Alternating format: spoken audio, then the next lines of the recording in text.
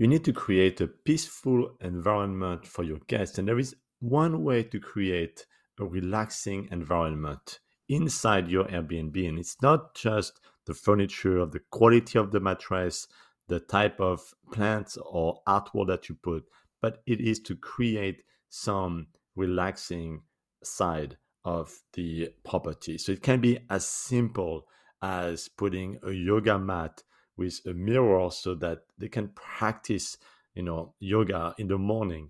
And it's great for the photo of your Airbnb before they book so they can see if there is this amenity, this relaxing environment.